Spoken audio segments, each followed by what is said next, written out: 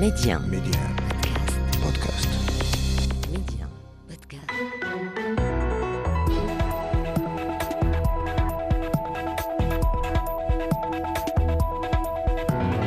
أهلا بكم في أولى حلقات السنة الجديدة من المشهد السياسي. الحرب الإسرائيلية على غزة تدخل شهرها الرابع. غزة تحت النار والدمار، أعداد الضحايا في ارتفاع، اشتباكات مستمرة على الأرض، وتداعيات ما يقع في القطاع تنذر باتساع رقعة المواجهة في المنطقة. إلى أين تمضي هذه الحرب؟ كيف ومتى ستتوقف؟ وهل بدأت تتضح صورة اليوم التالي للحرب؟ أسئلة وأخرى نطرحها على ضيوف الحلقة: دكتور سعيد الصديق، أستاذ العلاقات الدولية بجامعة سيدي محمد بن عبد الله بفاس، ومن رام الله الزميل ماجد سعيد، مراسل إذاعة البحر الأبيض المتوسط الدولية ميديان بفلسطين. أستاذ ماجد سعيد، أهلا ومرحبا بك. أهلا بك صديقي رضا، وأيضا أهلا بضيفنا السيد سعيد. مرحبا بك أستاذ ماجد. نرحب أيضا بالدكتور سعيد الصديقي وهو معنا من فاس. دكتور سعيد، أهلا ومرحبا بك. أهلا أستاذ رضا، أهلا بأستاذ ماجد، ومرحبا بالمستمعين. مرحبا بك دكتور سعيد الصديقي. في البداية سنبدأ النقاش معك الزميل ماجد سعيد. هذه الحرب في غزة مستمرة، أحداثها تتسارع بشكل يجعل من الصعب على أي طرف مباشر أو غير مباشر أن يمسك بخيوط اللعبة ويحدد مساراتها. ماجد سعيد، ما هي أبرز المراحل التي طبعت هذه الحرب، وما الذي تغير ميدانيا بعد مضي أكثر من 3 أشهر على بدء هذه الحرب؟ يعني فيما يتعلق في المراحل التي مرت بها هذه الحرب، كانت البداية في عملية محاولات تهجير الفلسطينيين، وهي الأبرز عندما كان هناك عمليات بعد عمليات القصف التي كانت قد قامت بها أو قام بها الجيش الإسرائيلي لشمال القطاع، وأجبر الفلسطينيين في ذلك الوقت إلى دفعهم إلى جنوب القطاع. وكانت النية من قبل الجانب الإسرائيلي أن يكون هناك توجه إلى شبه جزيرة سيناء المصرية وتهجير الفلسطينيين إلى ذلك المكان، ولكن رفض الفلسطينيين أنفسهم وأيضا رفض الجانب المصري استقبال الفلسطينيين وإغلاق المعابر كان هو المانع الأكبر في عملية منع عملية التهجير للجانب لمئات الآلاف من الفلسطينيين، وأن هجروا بطبيعة الحال من شمال القطاع إلى جنوبه. هذه المرحلة كانت هي ربما نقول المرحلة الأبرز في من المراحل الأولى، ولكن ما تبع ذلك من عمليات عسكرية برية وعمليات تدمير ممنهج من قبل الجيش الإسرائيلي والزحف العسكري البري من شمال القطاع إلى جنوبه مرورا بوسطه، كان أيضا يعني عنوانا آخر من عمليات التدمير الكبير وعمليات القتل التي وصلت إلى أكثر من 22 ألف فلسطيني كانوا ضحايا هذه العمليات العسكرية الإسرائيلية. لكن حتى هذه الساعة نحن نتحدث عن دمار أكثر من 80% من قطاع غزة بشكل عام، وبالتالي هذه في هذه المرحلة هي المرحلة الأصعب من لدى الفلسطينيين. وإنما تحدثنا عن الحرب ما زالت قائمة، يعني ذلك أن عمليات القتل والتدمير ما زالت أيضا قائمة، وبالتالي هي واحدة أخرى أو تتبع المراحل الأخرى من عمليات الحرب. أما فيما يتعلق واضح أستاذ ماجد سعيد. في ذات السياق دكتور سعيد الصديقي، نتكلم الآن من الناحية الاستراتيجية وبعد مضي أكثر من 90 يوما من الحرب، هل حققت برأيك إسرائيل أي من أهدافها في قطاع غزة؟ وهل من المنطقي الآن الحديث عن سيناريو اليوم التالي؟ يعني حتى الإسرائيليين أنفسهم يقرون بفشل في تحقيق الأهداف المعلنة، سواء تعلق الأمر باستعادة الأسرى أو المخطوفين أو القضاء على المقاومة التي لا زالت تقاتل، لا زالت أيضا ترسل الصواريخ إلى يعني مدن إسرائيلية. أيضا فشلت في تهجير سكان غزة سواء إلى سيناء أو إلى مصر. يعني الأهداف المعلنة لم يتحقق أي منها، كما أنه على المستوى الاستراتيجي كما ذكرت هناك فشل كبير جدا. مخططات إسرائيل لبناء علاقات جديدة مع الدول العربية الآن في ورطة. أيضا المزاج العام في العالمين العربي والإسلامي وفي العالم ضد إسرائيل، وبالتالي إسرائيل تعيش الآن في ورطة استراتيجية حقيقية. كل ما حققته هو القتل، مزيد من القتل والدمار لمدينة غزة والنواحي. إذن لا يمكن أحد أن يقول بما في ذلك حتى الإسرائيليين أنهم حققوا هذه الأهداف، لأن وجدوا الصمود التاريخي ليس فقط من قبل المقاومة ولكن أيضا من قبل المواطنين الغازيين العاديين الذين فضلوا أن يموتوا ويستشهدوا على أراضيهم بدل الخروج إلى خارج فلسطين، لأنهم جربوا مثل هذه المآسي. لأن الخروج ومغادرة الأراضي يعني عدم العودة، وخاصة أن هذه الحرب تشكل نقطة تحول كبيرة في الصراع الفلسطيني الإسرائيلي، وبالتالي فإن صمودهم في غزة معناه أن إسرائيل لم تحقق الأهداف المعلنة وغير المعلنة أيضا، لأن تهجير السكان لم يكن معلنا في البداية ولكن بعد ذلك أثير في التصريحات الإسرائيلية. إذن كل ملاحظ موضوعي يقول بأن إسرائيل حتى الآن في ورطة وفشلت في تحقيق أهدافها، وورطت حتى حلفائها وعلى رأسهم الولايات المتحدة الأمريكية. نعم. أستاذ ماجد سعيد، في ذات السياق الآن هناك جولة جديدة لوزير الخارجية الأمريكي أنتوني بلينكن للمنطقة، هي الخامسة لإسرائيل والرابعة للمنطقة. كيف تنظرون إلى مجمل المحاولات الدبلوماسية المستمرة لوقف إطلاق النار، ومتى وكيف سيظهر هذا الحل السياسي لوقف الحرب على غزة؟ يجب أن نفرق ما بين جولة وزير الخارجية في المنطقة في هذه الأيام وما بين قضية وقف إطلاق النار. الولايات المتحدة هي ترفض عملية وقف إطلاق النار، وهي قالتها بصريح العبارة في مجلس الأمن عندما كان هناك محاولات من قبل المجموعة العربية وأيضا الدول الغربية أو عدد من الدول الغربية بأن يكون هناك تصويت في مجلس الأمن، وصوت 13 دولة لصالح وقف إطلاق النار، وبالمقابل كان هناك فيتو أمريكي وامتناع من بريطانيا في هذا التصويت. أن الولايات المتحدة لا تتحدث عن عملية وقف إطلاق النار، وإنما إذا ما عدنا إلى موضوع الزيارة هي تتحدث عن قضيتين أساسيتين. القضية الأولى هي عملية عدم توسيع النطاق الحرب وأن تكون إقليمية، بأن يدخل مثلا حزب الله في عملية الحرب مع إسرائيل وتكون هناك عمليات أوسع مما هي عليه الآن.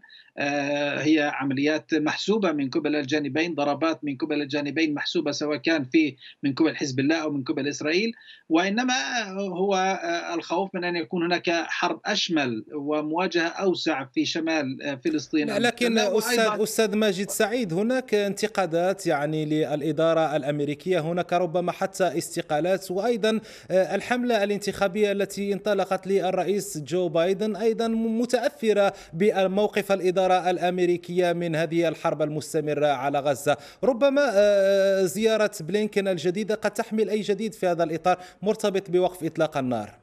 لا، هو بالحقيقة أن الأمر مرتبط فيما بعد غزة. واشنطن أتت إلى المنطقة قلنا لسببين: السبب الأول منع توسيع الحرب لتكون إقليمية، والسبب الثاني هي خاصة بعد اغتيال العروري في بيروت، والسبب الثاني هي لمعرفة موقف إسرائيل من ما بعد أو في اليوم التالي من الحرب. حتى هذه الساعة إسرائيل لم تتخذ قرارا ولم تضع رؤية واضحة فيما يتعلق بهذا الأمر، وبالتالي هذا يزعج واشنطن، وهناك خلاف كبير ما بين الإدارة الأمريكية وإسرائيل في هذا الشأن. واشنطن تريد أن يكون للسلطة الفلسطينية دور بارز، وأن تتسلم السلطة الفلسطينية بعد إصلاحها بطبيعة الحال أن تتسلم إدارة قطاع غزة، ولكن إسرائيل ترفض ذلك وتحاول أن تبحث عن حلول أخرى، منها مثلا ما تتحدث عنه أن يكون هناك عشائر فلسطينية يكون ولاؤها لإسرائيل، وأن تكون هناك هي التي تحكم قطاع غزة، وأن يكون هناك إبعاد لقادة حركة حماس أو مسؤولية حركة حماس عن قطاع غزة. وبالتالي حتى هذه الساعة لا توجد رؤية واضحة من قبل إسرائيل نعم. يمكن الحديث عنها، وزيارة بطبيعة الحال بلينكين إلى المنطقة تأتي في هذا الإطار. طيب دكتور سعيد الصديقي، يغيب الحل السياسي والدبلوماسي، لكن الآن هناك تكلفة باهظة لاستمرار هذه الحرب سواء على الجانب الفلسطيني أو الجانب الإسرائيلي الذي تكلف الحرب خسائر بملايير الدولارات. إلى أين يقود هذا الوضع دكتور سعيد الصديقي؟ طبعا هناك غموض كبير في مصير هذه الحرب. نعم، هناك كلفة من اقتصادية، أخلاقية، سياسية بالنسبة إسرائيل، بشرية لا تفوق التصور بالنسبة للفلسطينيين، لكن لا أفق يعني فيه أمل يلوح الآن بسبب تعنت الحكومة نتنياهو، لأنه يربط مصيره الشخصي ومصيره السياسي أيضا بهذه الحرب. وهذه الحرب حسب سيرورتها الحالية لن تقود إلى انتصار واضح لإسرائيل يمكن أن يمنح تزكية سياسية لنتنياهو، وبالتالي هو يقود إسرائيل إلى مأزق، إلى تعميق مأزق إسرائيل في هذه الحرب. كان من البداية كانت هناك أهداف معلنة يعرفها الجميع. نعم. بعد ذلك كان يتحدث عن حكم أو وجود عسكري لأمد طويل، إعادة احتلال لغزة لأمد طويل، تراجع إلى وجود أمن فقط، ثم يتحدثون الآن عن توسيع المنطقة العازلة، وهناك كلام بمعنى لأن دكتور سعيد الصديقي الآن هناك حتى خلافات داخل المطبخ الإسرائيلي، خلافات داخل مجلس الحكومة المصغر الذي يدبر ويدير هذه الحرب. نعم، الوحدة التي كانت بين هذه المكونات كانت بسبب فقط طوفان الأقصى. الآن بعد طول أمد الحرب والخسائر التي تتكبدها إسرائيل مرحليا واستراتيجيا جعلت هذه الخلافات تظهر أكثر فأكثر. فهناك من حتى من السياسيين الإسرائيليين من لا يريد أن يخرج نتنياهو منتصرا من هذه الحرب، لأنه سوف تقدم له كما قلت تزكية سياسية ليستمر في الحكم ربما لمرحلة أطول. هو نتنياهو الآن يراهن على المزاج الشعبي العام في إسرائيل الذي يدعمه في هذه الحرب، لكن على المستوى النخبة الحاكمة وأيضا على مستوى العسكريين هناك خلافات كبيرة جدا. وبالتالي أيضا كما قلت هذه الخلافات بين نتنياهو وبين إدارة بايدن التي تطور موقفها. نعم. فبالتالي من الصعب، لا أحد الآن يمكن أن يجزم بسيناريو محدد لمستقبل هذه الحرب. نعم. الزميل ماجد سعيد، الدكتور سعيد الصديقي تحدث عن المزاج العام للإسرائيليين. آخر استطلاعات الرأي أشارت إلى أن 13% فقط من الإسرائيليين يدعمون الآن بنيامين نتنياهو، لكنهم يؤيدون استمرار الحرب للإفراج عن الرهائن والمحتجزين. أستاذ ماجد سعيد، لماذا يصر رئيس الوزراء الإسرائيلي بنيامين نتنياهو في جميع التصريحات تقريبا على أن هذه الحرب الإسرائيلية على غزة ستكون طويلة؟ ما دلالات هذه التصريحات المتكررة حول طول أمد الحرب؟ بالإضافة إلى ما قاله الأستاذ سعيد في هذا الإطار، وهو المصلحة الشخصية لنتنياهو في استمرار الحرب وذهابه إلى أبعد من ذلك في هذه الحرب، خاصة بأنه يعرف أنه في اليوم التالي من انتهاء هذه الحرب سيكون أمام المحاكمة، وبالتالي ستعود عملية المحاكمة له من تهم الفساد، حتى ليس فقط من المساءلة فيما جرى في 7 أكتوبر وحتى الآن ولم يعلن يمكن تحمله أو جزء من هذه المسؤولية رغم إعلان العديد من المسؤولين الأمنيين لذلك، والجميع يحمله بالدرجة الأولى لهذه المسؤولية. ولكن أيضا هناك ملفات فساد كانت هو متورط بها، والخشية من أن يذهب إلى السجن بعد أو في اليوم التالي من عملية الحرب. ليس فقط هذا الأمر، ولكن أيضا هو يريد أن يحقق شيء من خلال إدامة هذه الحرب.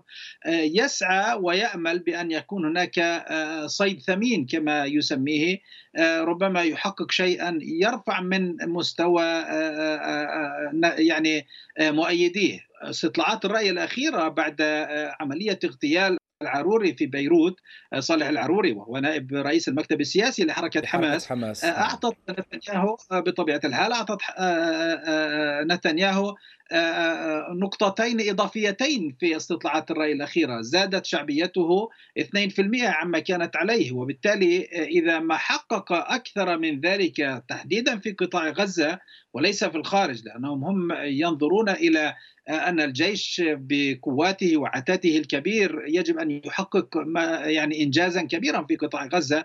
إذا ما حقق صيدا ثمينا في قطاع غزة فإنه يأمل من وراء ذلك أن يكون قد قفز بدرجات أخرى أو من خلال استطلاعات الرأي، وتكون ارتفاع في شعبيته. إضافة إلى أيضا قضية الردع الإسرائيلية، إن بقيت الأمور على حالها في قطاع غزة والخسائر التي يتكبدها الجيش الإسرائيلي من خلال المقاومة الفلسطينية التي توقع في الجيش الإسرائيلي قتلى وجرحى حتى هذه الساعة، حتى هذا اليوم بعد أكثر من 90 يوما من الحرب، يعني أن قضية الردع التي اهتزت بشكل كبير بعد 7 من أكتوبر أو في يوم 7 من أكتوبر، يعني ذلك أنه سيخسر كثيرا أو ستخسر إسرائيل كثيرا. وبالتالي هم يبحثون عن كما قلنا صيد ثمين في قطاع غزة في الخارج، وأيضا يبحثون عن شكل من أشكال الانتصار في قطاع غزة كي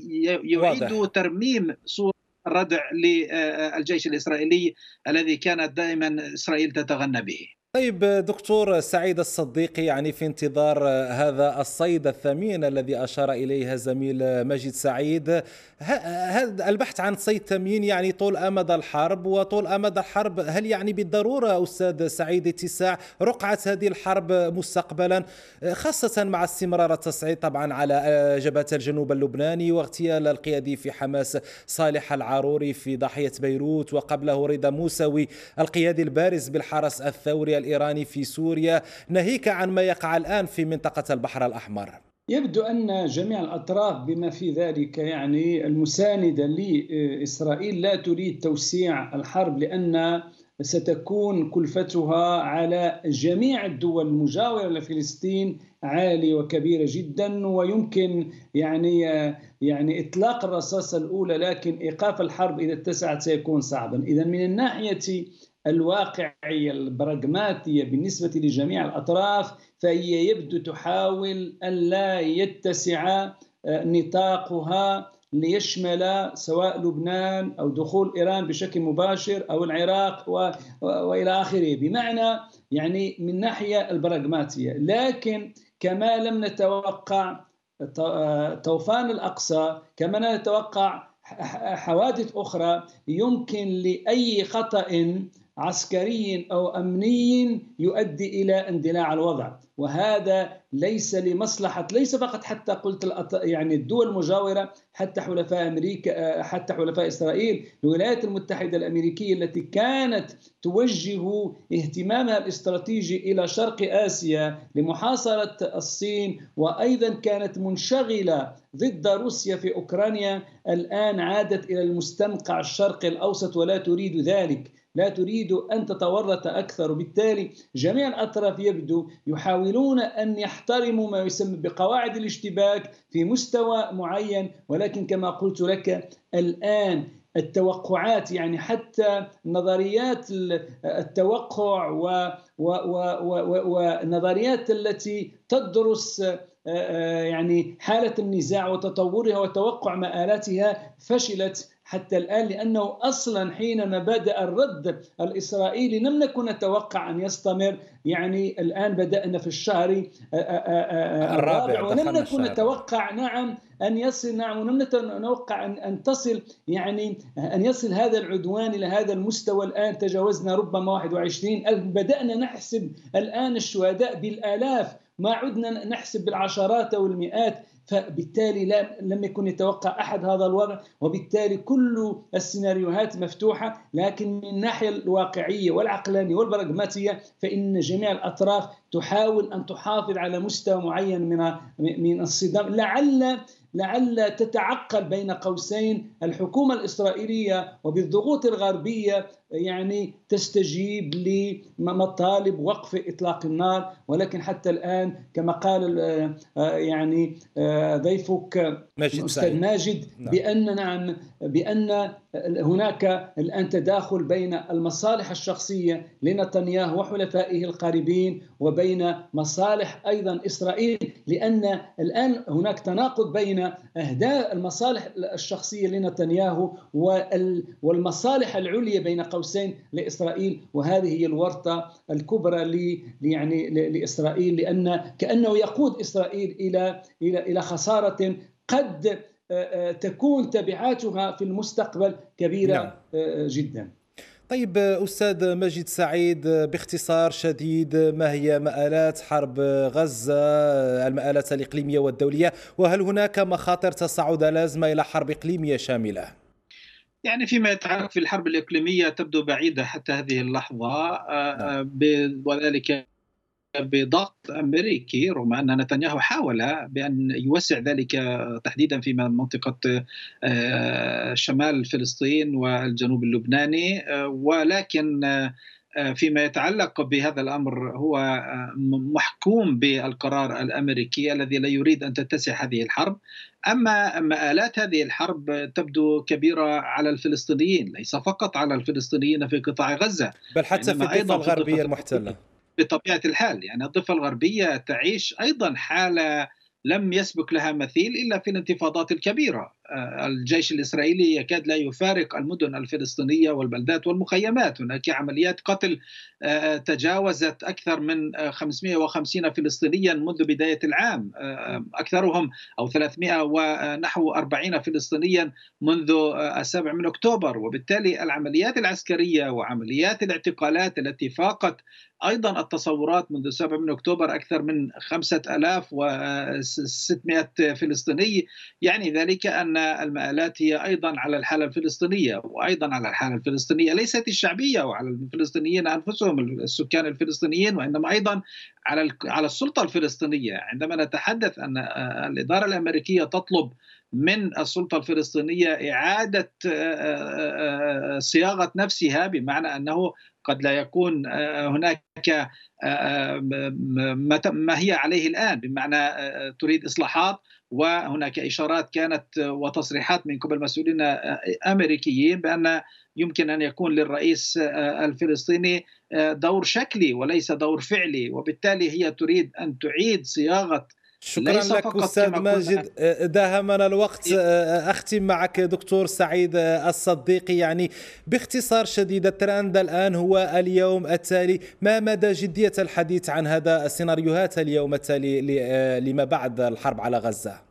وكلام غير منطقي وغير معقول. نعم، الفلسطينيين من حقهم أن يتحدثوا عن مستقبلهم، وحماس أبدت مرونة بدعوة إلى تشكيل حكومة أو حكومة يعني أو مؤسسة تحكم الضفة وغزة. لكن بالنسبة للإسرائيليين بكلامهم هذا كأنهم يريدون أن يلقى إليهم بطوق النجاة. لعل المجتمع الدولي يقدم طرحا معينا يعطيهم موقعا فيما بعد يعني في حكم غزة ما بعد الحرب، ولو أن يكون لهم وجود أمني أو على حدود غزة. دكتور سعيد الصديقي، أستاذ العلاقات الدولية بجامعة سيدي محمد بن عبد الله بفاس، شكرا جزيلا لك. شكرا أستاذ رضا. ومن رام الله الزميل ماجد سعيد مراسل إذاعة البحر الأبيض المتوسط الدولية ميديا. شكرا لك أستاذ سعيد. شكرا لكم وتحياتي لكم جميعا ولضيفكم الكريم. شكرا لك، شكرا لكل من تابعنا، وإلى اللقاء في حلقة مقبلة بحول الله.